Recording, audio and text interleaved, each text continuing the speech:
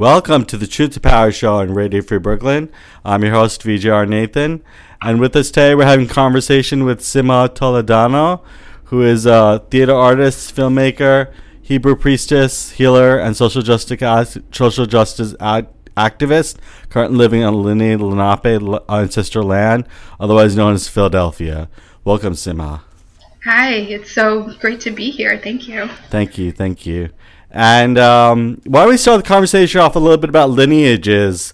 You mentioned indigenous lineage as being respectful of, and I think it's really great. In past episodes, we've brought up kind of indigenous, our kind of debt to indigenous peoples and their land and their presence in our lives. But tell us a little bit about your own lineage and how that's kind of informs your life and work. Yeah. Well, thank you so much for bringing that up. And I do want to offer my acknowledgement to the Lenni Lenape ancestors of the land on which I dwell and also occupy as part of the settler colonialist structures that we are living within and around. And also offer gratitude to my ancestors for bringing me to this moment and to our conversation. And I hope to be of service in some way in our conversation and in my presence here.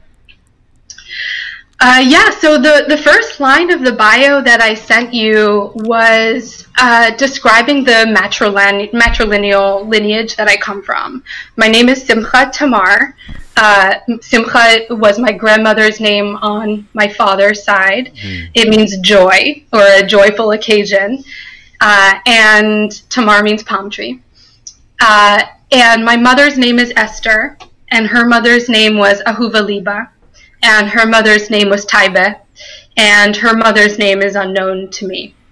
And back before time immemorial, I do not know the names of the women who I come from. So I feel it's really important personally for me to know where I come from and the bloodlines that inform how I walk in the world, and also what my traumas are in a lot of ways. Because we inherit a lot. We inherit our heritage. We inherit traditions. We inherit quirks. We inherit our traumas in a lot of ways. And my personal story is informed so much from my great-grandmother's story, being a widow in Sfat in Palestine at the turn of the century when it was still under the Ottoman rule. And her story is really fascinating and impactful in my life. She was a widow with a 2-year-old daughter, struggling in poverty with hunger, disease, imperialism, and all of these traumas and abuses to her body and her mind. And yet in my memory and in the ways that I feel her, she continues to be a mystical woman. Taibe means dove, by the way, in Yiddish. And I feel her to be a very mystical woman, and whose struggle was very real to survive. And she met a man when my grandmother was 2 years old.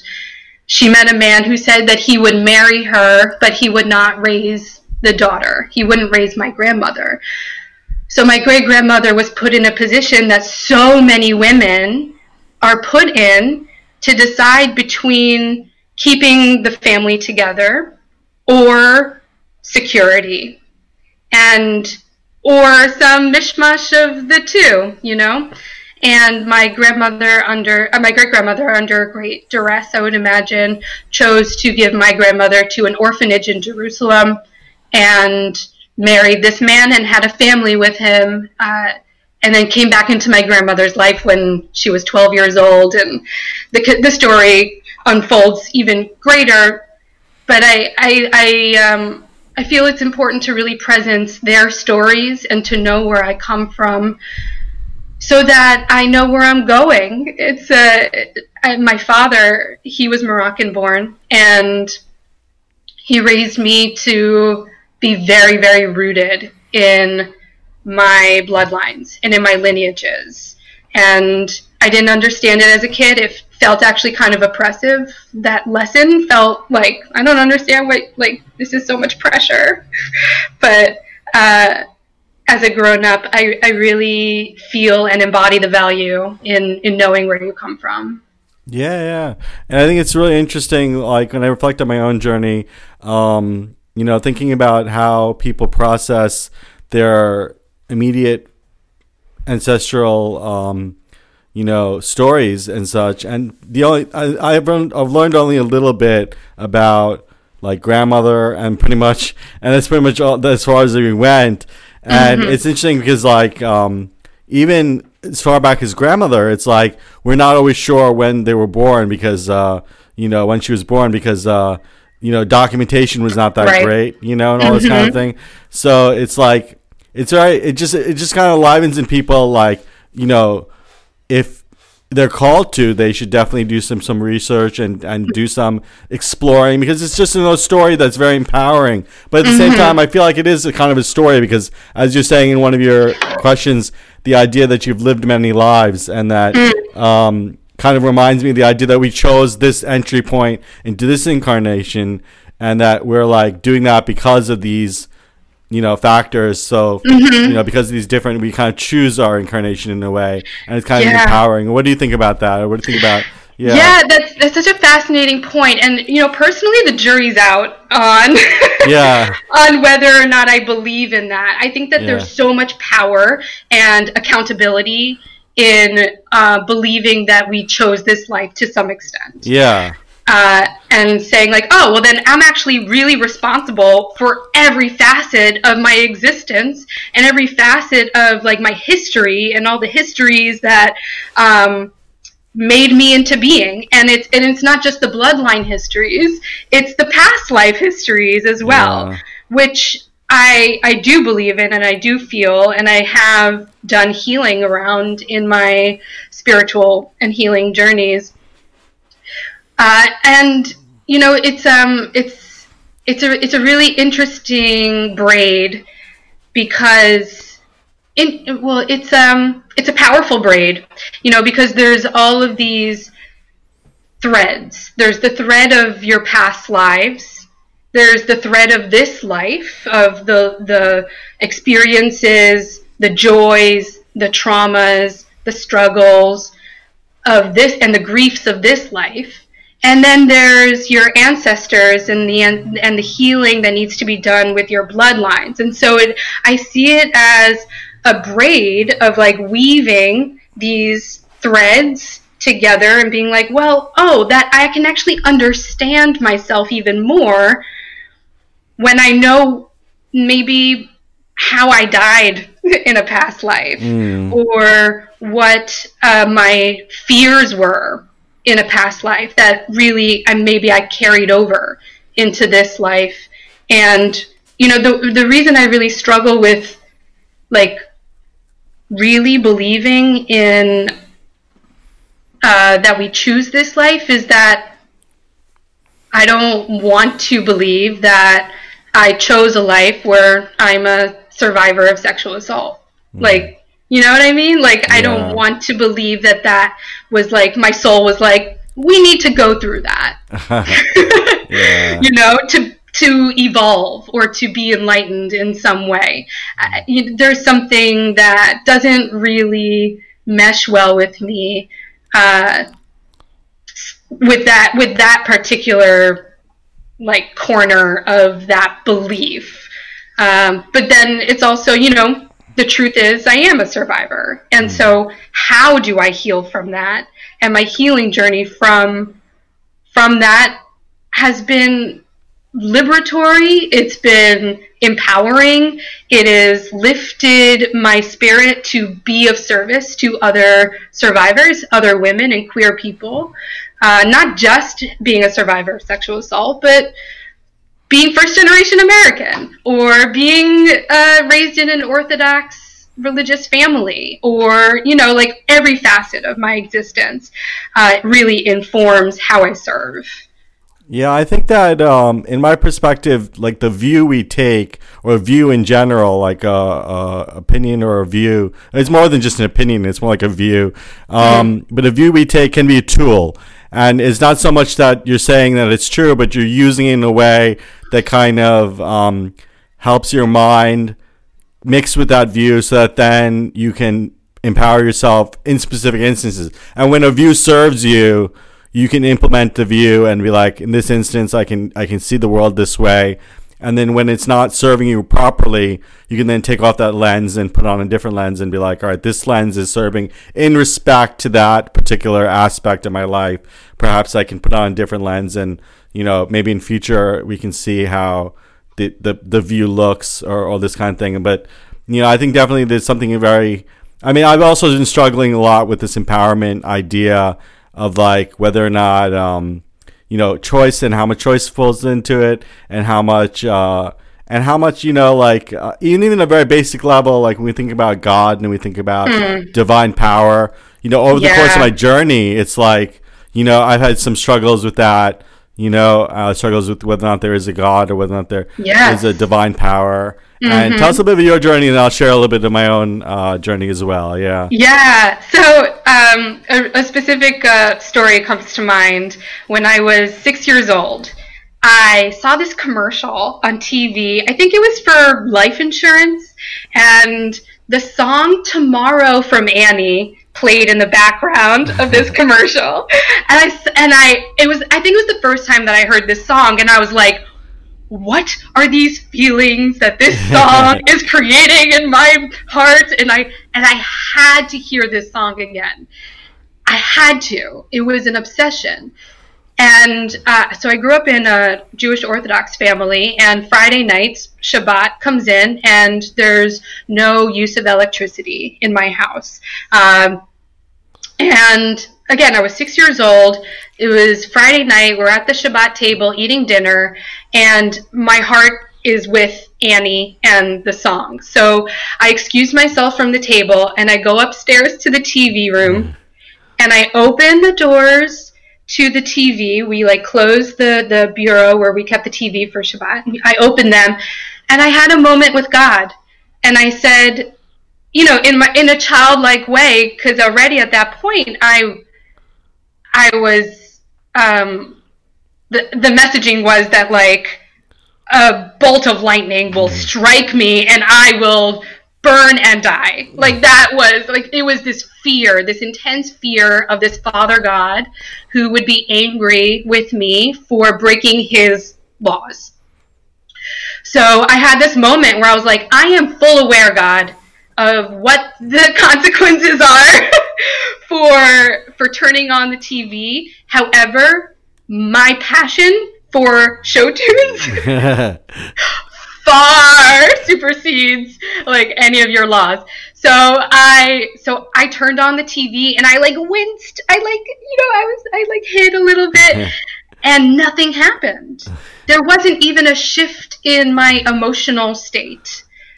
And my body was intact, my mind was intact, and that was like the first real moment where I was like, wait, hold up. So who is God? Like what's God then, if not this great Father who's going to smite me when I transgress?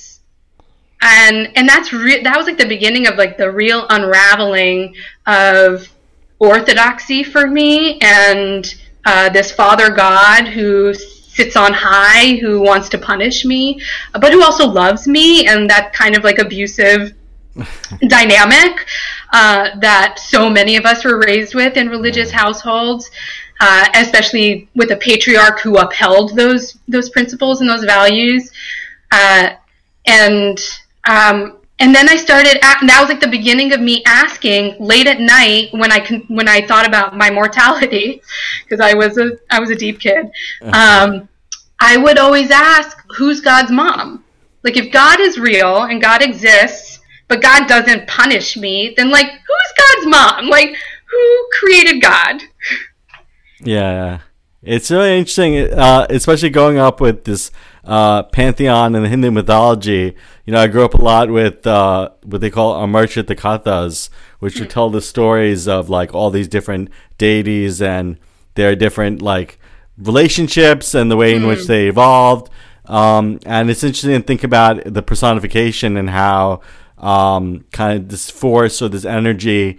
Although then since then, like as a child, I grew up with that, and also I grew up with kind of the idea that, well, actually, as I got older, we grew up the idea that of more matured Vedantic philosophy, the idea that God is like the ultimate reality, Brahman is like a reality, or like the underlying principles of reality. So that kind of got introduced to me later on in my development, and then kind of thinking about how the relationship between us and this divine energy, but it shouldn't be postulated as divine energy. It should have like a personality. It should have some kind of endowed with like a personhood. Otherwise, it's like it doesn't resonate as well. Would you say, or it doesn't seem to resound as strongly in people, or in myself, or many people? Would I say? Yeah. When it's this energy, yeah.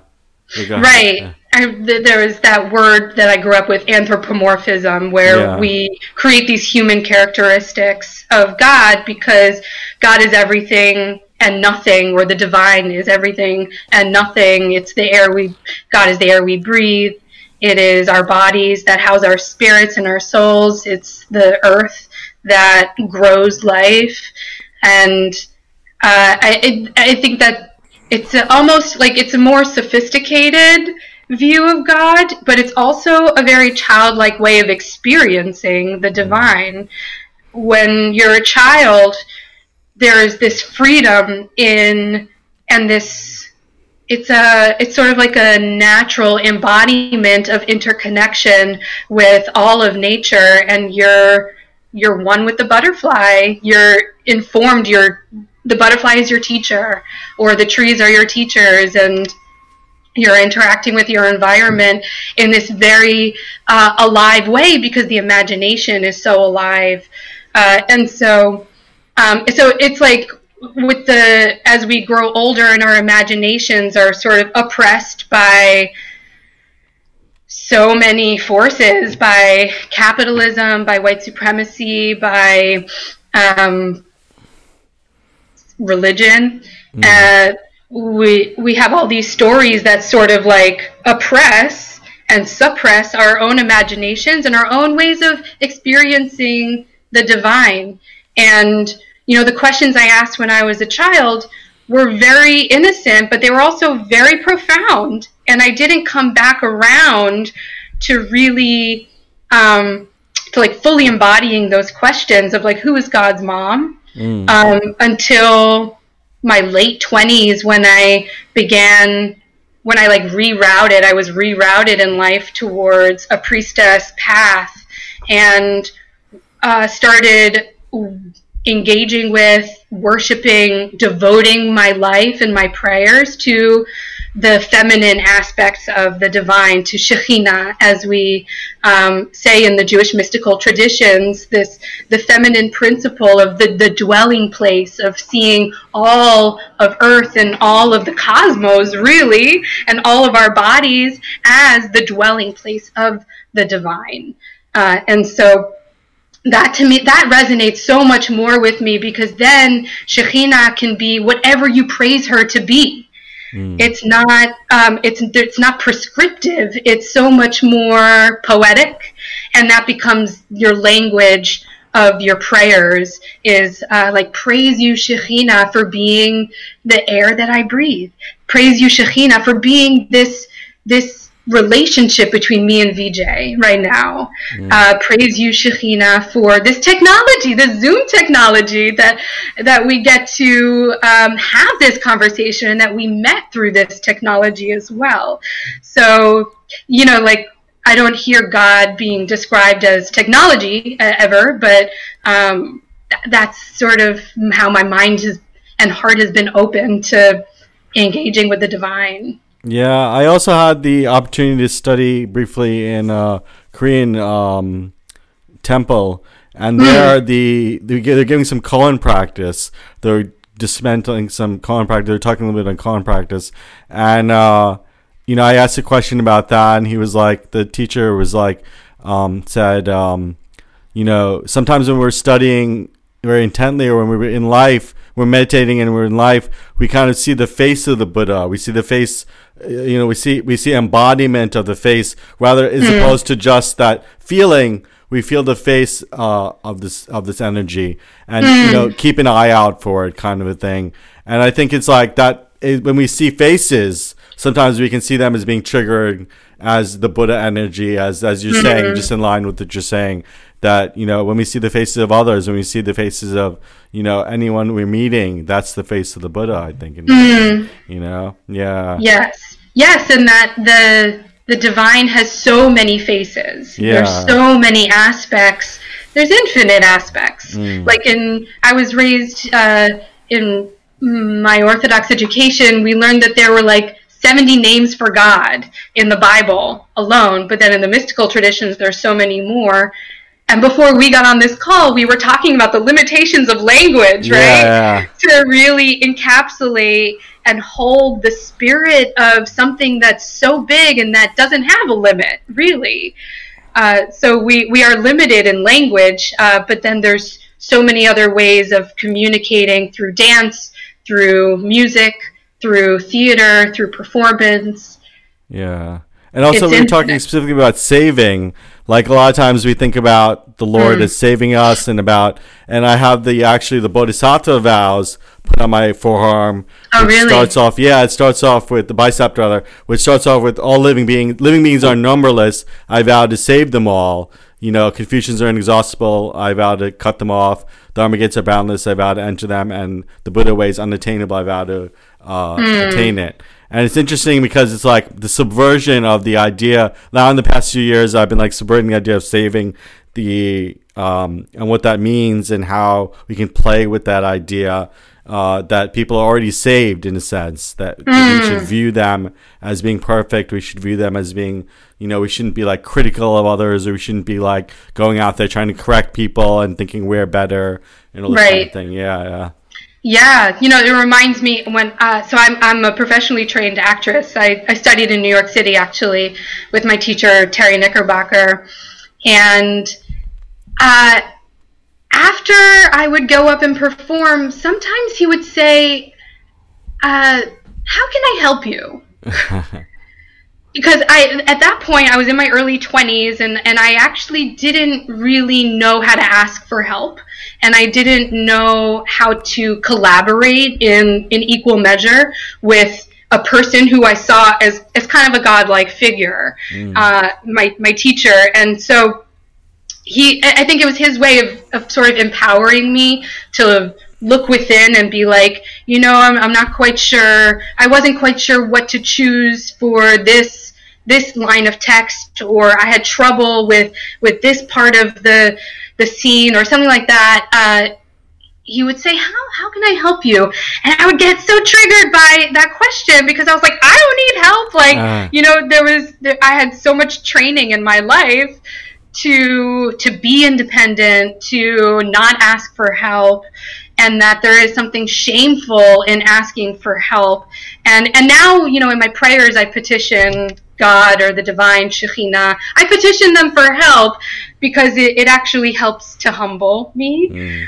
And it's so dynamic and multifaceted, because who are we also to enter into a space and say, I'm here to help, you know? I'm here to save you. Like I've read stories of like post-Civil War in the South.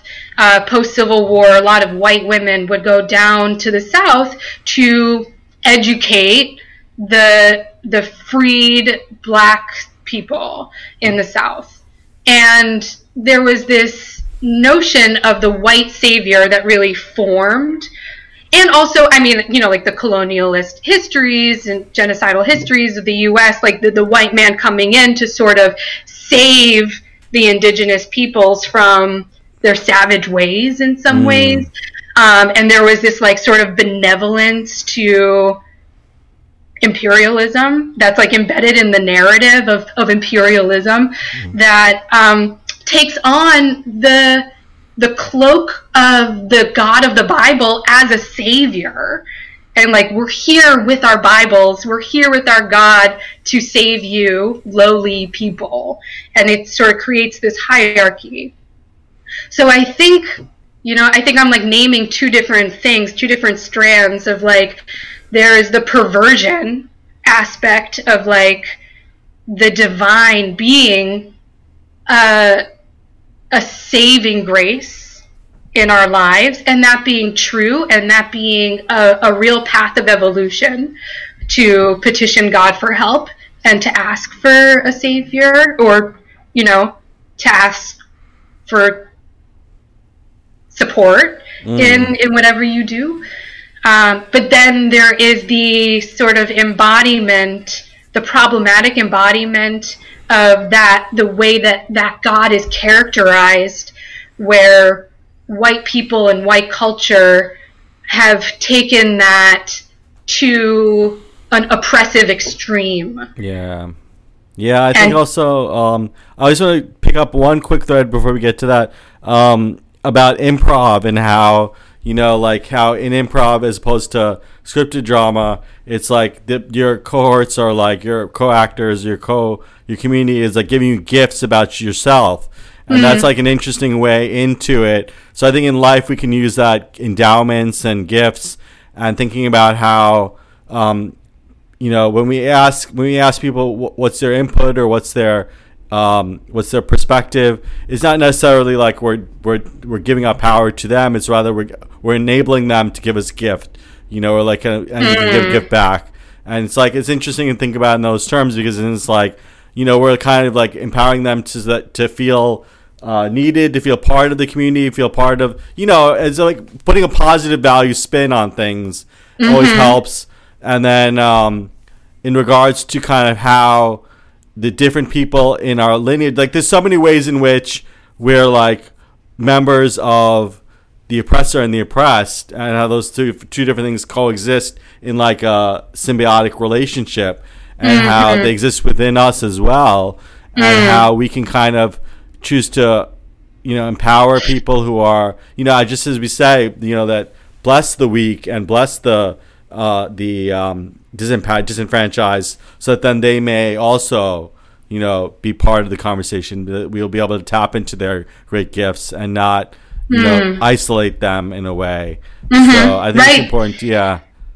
There's I recently heard the turn of phrase "scholars of poverty" to, that if you come from a working class background or a poor background, you're a scholar in understanding the mechanisms and the communities and the dynamics of poverty, and you have a very important, and with economic justice, people who come from working class and poor backgrounds should be at the center of that movement, because they are scholars, because they do have the wisdom of how this white supremacist, capitalist, patriarchal systems affect them as the oppressed. And also you have this great quote from advocate of indigenous peoples. If you have come here to help me, you're wasting your time. But if you come here because your liberation is bound up with mine, then let's work together. And if we could take a moment to kind of dismantle that, or think that apart in this context, how, and tell us a little bit more about this quote. Do you know much more about where it comes from and what its origins are or anything? Or it's her name. Do I have the name? Yeah, it says Lilla Watson. Yeah, Lilla Watson. Yeah. She is an indigenous artist in Australia, and that's a quote that has been floating around in the social justice scenes and communities that I've been a part of as a reminder of dismantling these hierarchies that we function within, and don't necessarily see unless they are made visible for us. Yeah. Externally and internally. Like you said, there's the ways we internalize this oppression that are unknown to us, and that in ways we contribute to the reification of these oppressive systems. Yeah. Perpetuating systems that we may ourselves be impoverished by. Mm-hmm. Yeah, exactly. And so the ways that I've plugged into the movement for Black liberation is, I'm very aware as a white-skinned person of my privileges, and also that the healing work is my responsibility too. It's not just to be of service to Black people and people of color, and in their liberation. It's that their liberation is my liberation too. I am dehumanized by white supremacy as well.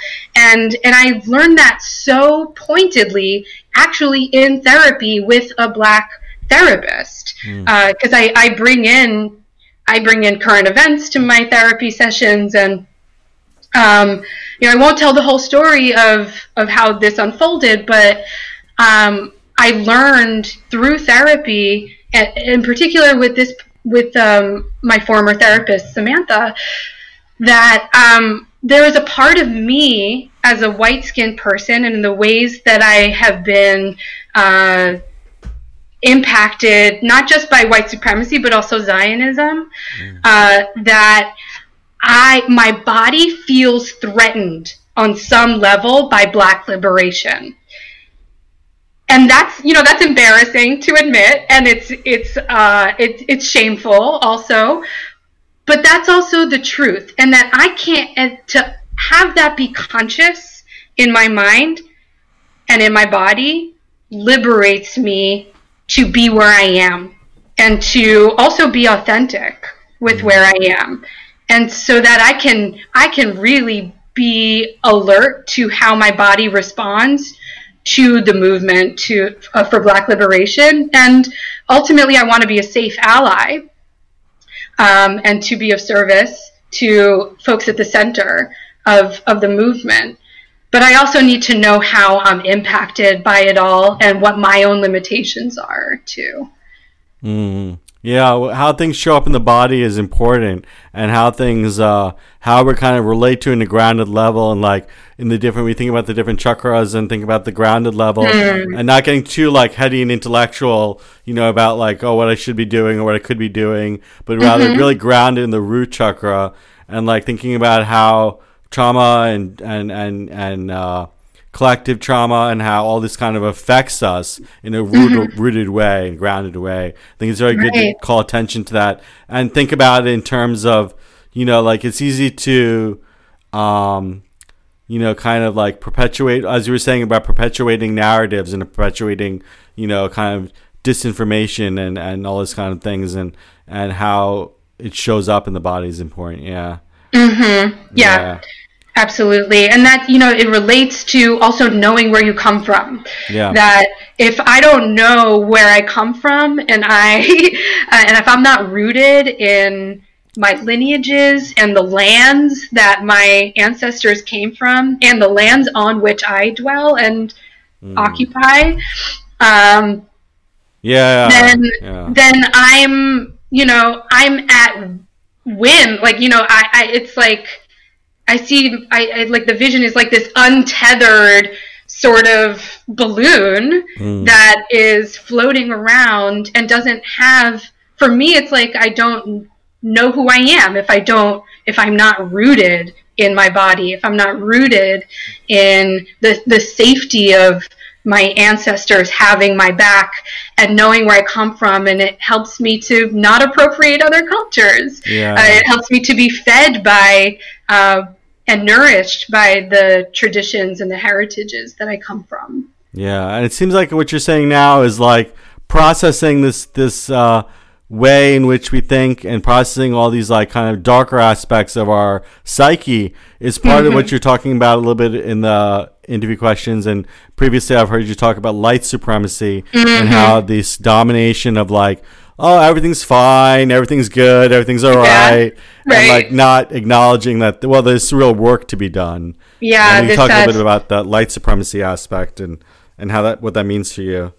Mm-hmm. Yeah, this is actually a new concept that I've been working with, especially this past winter season and this past holiday season, like Christmas, Hanukkah, Kwanzaa. There's a lot of so much of the conversation around the holidays is being the light, being light, and bringing light into a dark world, and so the communities, the spiritual communities that I'm a part of, I'm very lucky and blessed to be a part of earth-based spiritual communities that are also rooted in Judaism and informed by the traditions of many Judaisms across the world. And sort of interrogating this notion of like light and love, and in the New Agey communities, like wishing people light and love, and sort of being critical of like, well, what do we actually mean by that? Like, are we devaluing the darkness then? Because there is so much richness in the darkness. There's so much mystery also to discover. It's like the dark is like the fertile ground that we plant seeds in. Seeds can't grow. We don't grow without the darkness, without going into the mystery and dreaming and like illuminating something. We need the darkness for the illumination. In the origin story in the Bible, like the creation story in the Bible, the world was dark. Existence was blackness before there was a spark of creation.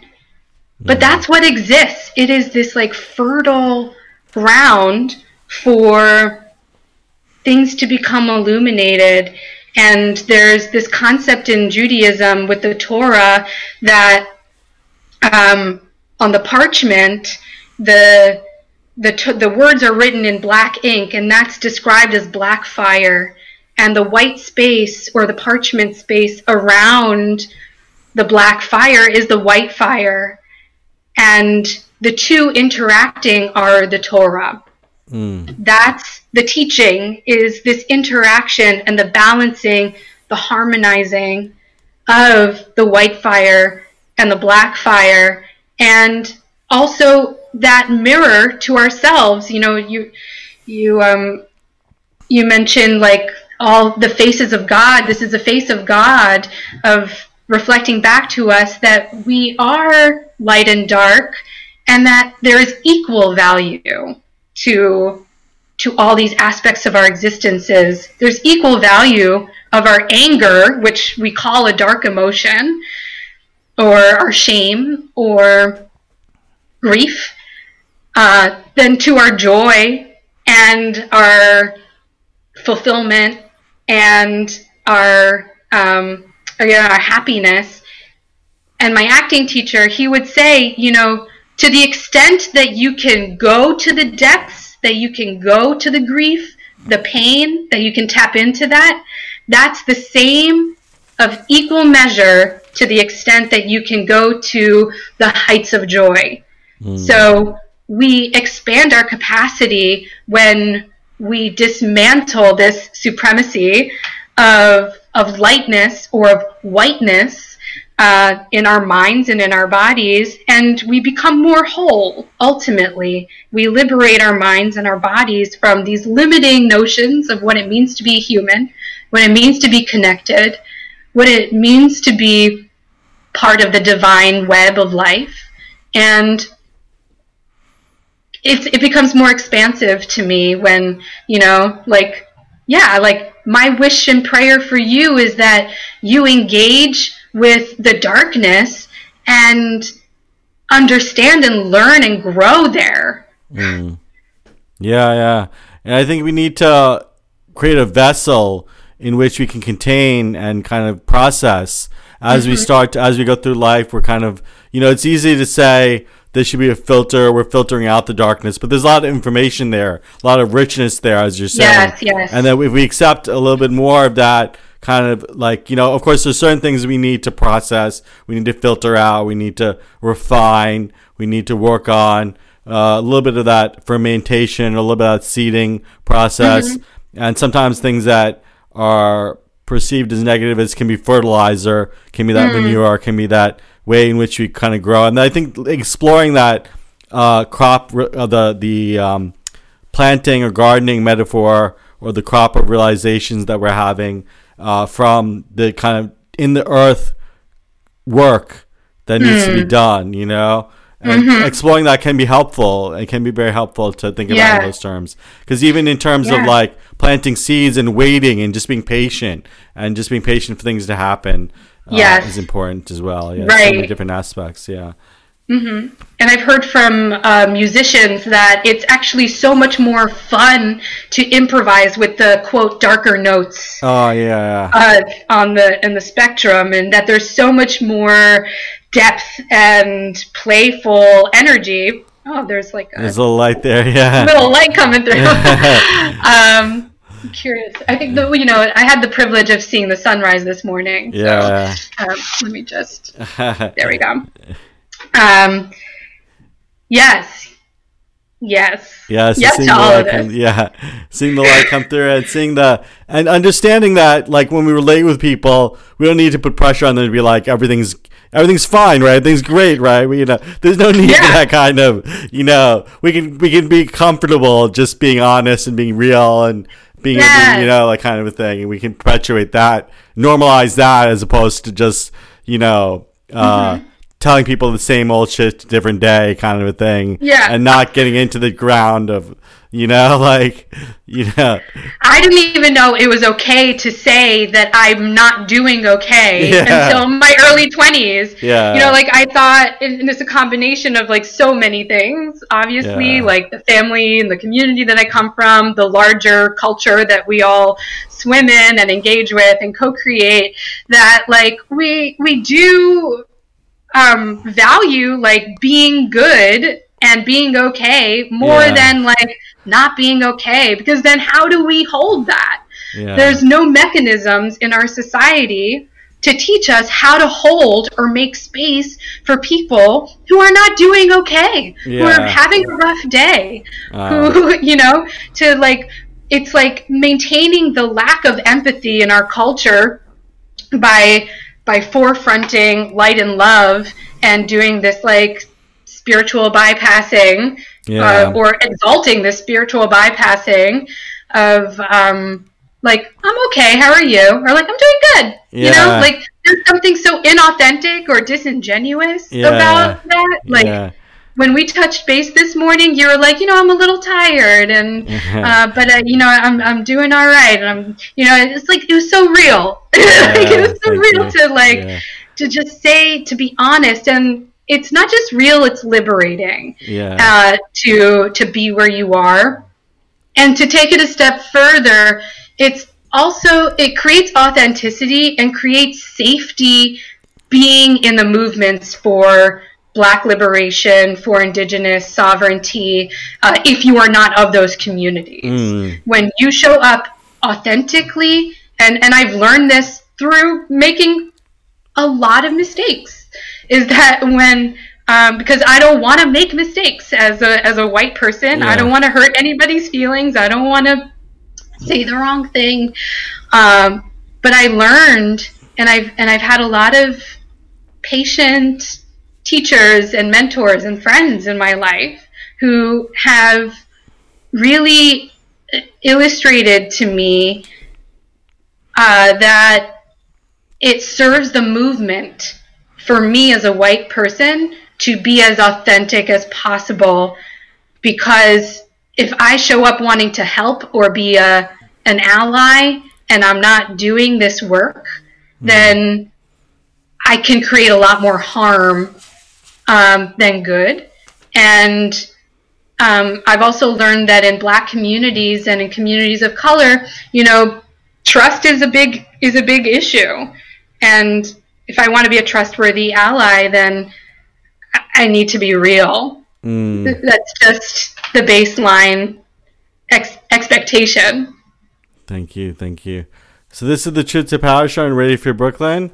We're here with Simha Toledano. We're talking a little bit about kind of healing and dismantling some of the aspects of the light and the supremacy of the light, and how, you know, we can kind of look at or view more precisely. And at the same time, as you were saying, a little bit, we don't want to get focused too much on the critical aspects. We want to get focused on the intention, and like, what's the intention behind, you know, language? What's the intention behind what we're saying, what we're communicating, and all this kind of thing. And we want to kind of get to the point where we're doing the work, and then it becomes internalized, and then everything just flows from that source, so that we're not like too like self-critical, like, oh, I didn't use the right word there. We want to get generally into the source, so that we really do that work, so that then everything will naturally flow from there, you know, from that source, the thought action, if you will, you know, and really get to that internal action. So that then, for me at least, meditation does that a little bit, or meditative paths or contemplative paths, kind of really analyzing that thought action, that little germination of what is going on, and taking on different views as is needed to, you know, views that serve us, rather than views that we just feel compelled to take because, you know, prevalent thoughts, prevalent winds of society force us to do that, you know. So in what ways we're dismantling kind of prevalent views, and how we're kind of introducing, you know, or reintroducing, really, because we're not really the originator of these views, but we're kind of reintroducing, or being a witness to, or bearing witness to our truth through these views. And there was another quote that was really interesting. You used Daniel Quinn. I'll read it. The world doesn't belong to us. We belong to it. Always have, always will. We belong to the world. We belong to the community of life on this planet. It doesn't belong to us. We got confused about that, and now it's time to set the record straight. So tell us a little bit about what this quote means to you, and then we can kind of volley about kind of like, it also resonates with me in the sense of like, man is an animal, or man is part of the animal kingdom, you know, kind of a thing. And what do you think? Yeah. Yes. I like what you said about remembering these ancient ways of being and interacting and engaging with our worlds and our environments. And this quote really is that reminder to me. It came to me when I was traveling. I was backpacking across Europe. I was in my early 20s. I had just moved out of New Orleans, and I was in between cities. I was about to move to New York. Didn't have a real plan for that, but I was traveling. And I was reading Ishmael by Daniel Quinn, and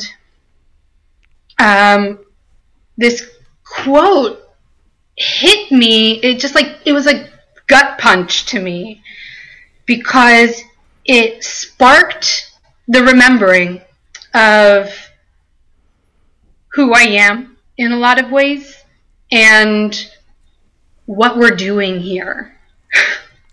That in Western society, the messaging that I got and that we receive is that the world belongs to us. The world is our oyster. You know, we can do with the world whatever we want.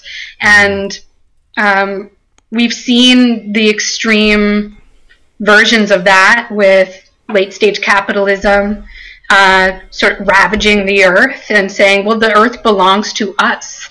You know, we can do with it whatever we will. And it was a real flip in perspective for me to, it was like I saw myself outside as an outsider, but then with that perspective, I saw myself as an insider. I'm part of this great web of life. I belong to the world. The same source that feeds and nourishes the trees is the source that feeds and nourishes me, that whispers grow to me as well, that supports me in my growth, supports you in your growth, supports the tulips on my table in growing.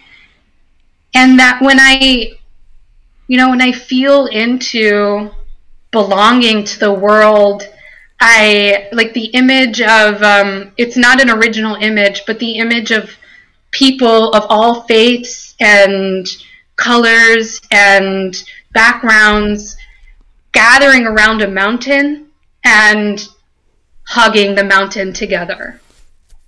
That we're all part of this web of life, and it's part of this systematic,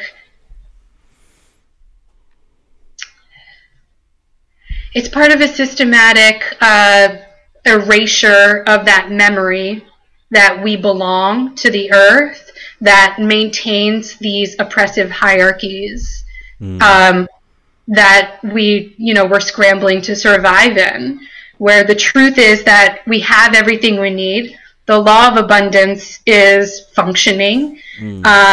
And when I plug into belonging to the world, then I can lean back. There's almost a sense of relief for me and being like, oh, well, then I'm supported. Yeah. And I think it's really good to think about the law of abundance and thinking about coming from a place not of poverty, but of abundance, as you're saying, and focusing on that, feeling gratitude, feeling really connected, and all these positive emotions. But at the same time, when we're not feeling it authentically, we shouldn't force it. I think that's the main thing I'm getting from this conversation, that we should organically plant the seeds and be patient and just be and not be like, oh, I am feeling that way, even if you're genuinely not. And and I think and when you start to address that and start to realize that I want to feel that way, I want to feel gratitude, I want to feel connected, I want to feel really in touch with my emotions, and you feel that gap between where you want to be and where you are, then just really planting those seeds and being patient with that process and cultivating the right view and the right action and the right and it'll happen, I think. Right. It's like what you were saying about planting seeds of intention and watering them, maybe with prayer or with some practices like meditation or going on walks or what have you. And then being patient. And a lot of people, and I know for me, grief starts to come up to be healed when we set these very powerful intentions to see ourselves and to feel ourselves as part of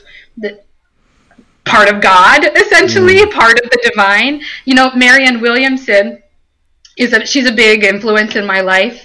She's a spiritual teacher and teaches on the Course in Miracles and the teachings in the Course in Miracles.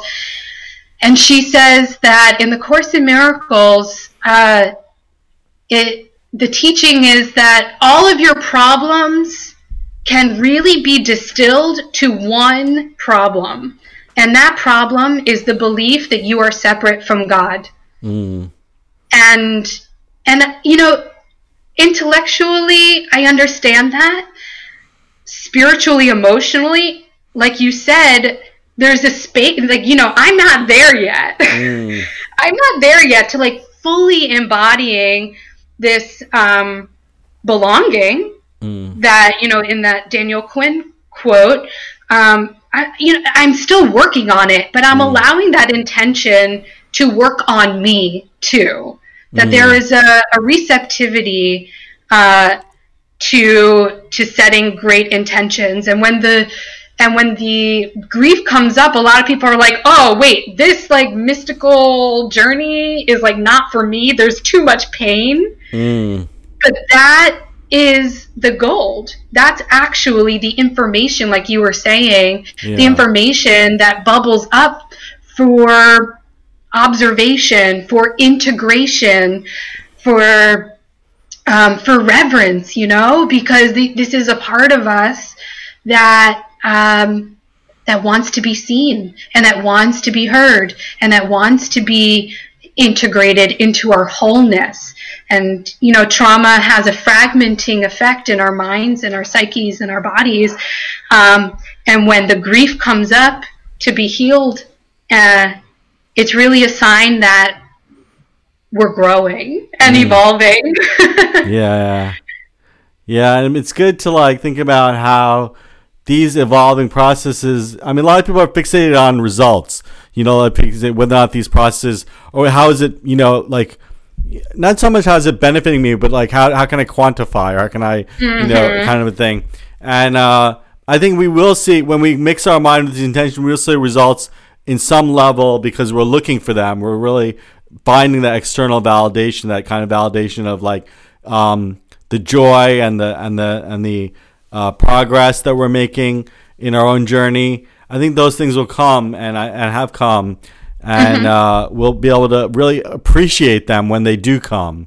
So that's the main thing, is that a lot of times people will have those results, but they won't really, appreciate them as being connected to that source, and then they don't repeat because it's you're not really grounded in that connection. And by making that connection, we then, and as you're saying, keeping that koan with us, keeping that impossible lesson with us, that'll then work on us, so that then it'll, we'll be able to be in line with it. But as we start to wrap up, I just want to quickly say, this is Radio Free Brooklyn, Truth to Power Show. We air every Monday at 8 a.m. We're here with Sima Toledano. And also, a couple quick announcements. So now, City Running Tours is one of our sponsors. So they do running tours. Also, you can check their Instagram, where they're doing 1 hour tours of different cities. I believe you can go to cityrunningtours.com/New York City to find out more about their New York City running tours. I'm sure they have it at different cities, so you can look them up. cityrunningtours.com/ maybe Philadelphia or something like that. I don't know, whatever comes up. But check out their website and their Instagram. Also, this is Radio Free Brooklyn, so we're a 501c3 nonprofit organization. We're here to promote the community, to build up voices. So if you like this show, the practice of giving is always welcome. So you can donate at radioforbrooklyn.org/donate. Make a one-time donation, a monthly pledge to help us out, to help maintain this nonprofit. We mainly rely on donations from listeners like you. So as we start to wind down, just reflecting on this past year, and how we've entered a new year. And, a lot of people are quick to be like, oh, everything's going to change. And then, we had the first few days of the new year not reflecting that kind of promise. But then, we can always keep the intention with us that we'll, as a society, pull back, and we'll be able to see where we're going, and keep that intention with us, and keep that those good feelings of the new year, of the new leaf and all that. So any reflections on the new year? Any last thoughts? Or where can we follow you, actually? Where can we follow you? Yeah. Well, I'm on Facebook. Yeah. Simcha Toledano. And I'm on Instagram as well. Found Earring Project is my handle. I find jewelry in the world, and I take pictures of it. People who wear earrings lose earrings often, and I find them on the sidewalk. It's just a weird thing that I notice. Thank you. And it's always just a reminder that there's, nothing's ever really lost. Yeah. Thanks so much for being here. All right, we're about to end, so thanks so much. Yeah. Thank you. Thank you, BJ. Thank you. All right. Take care. Take care.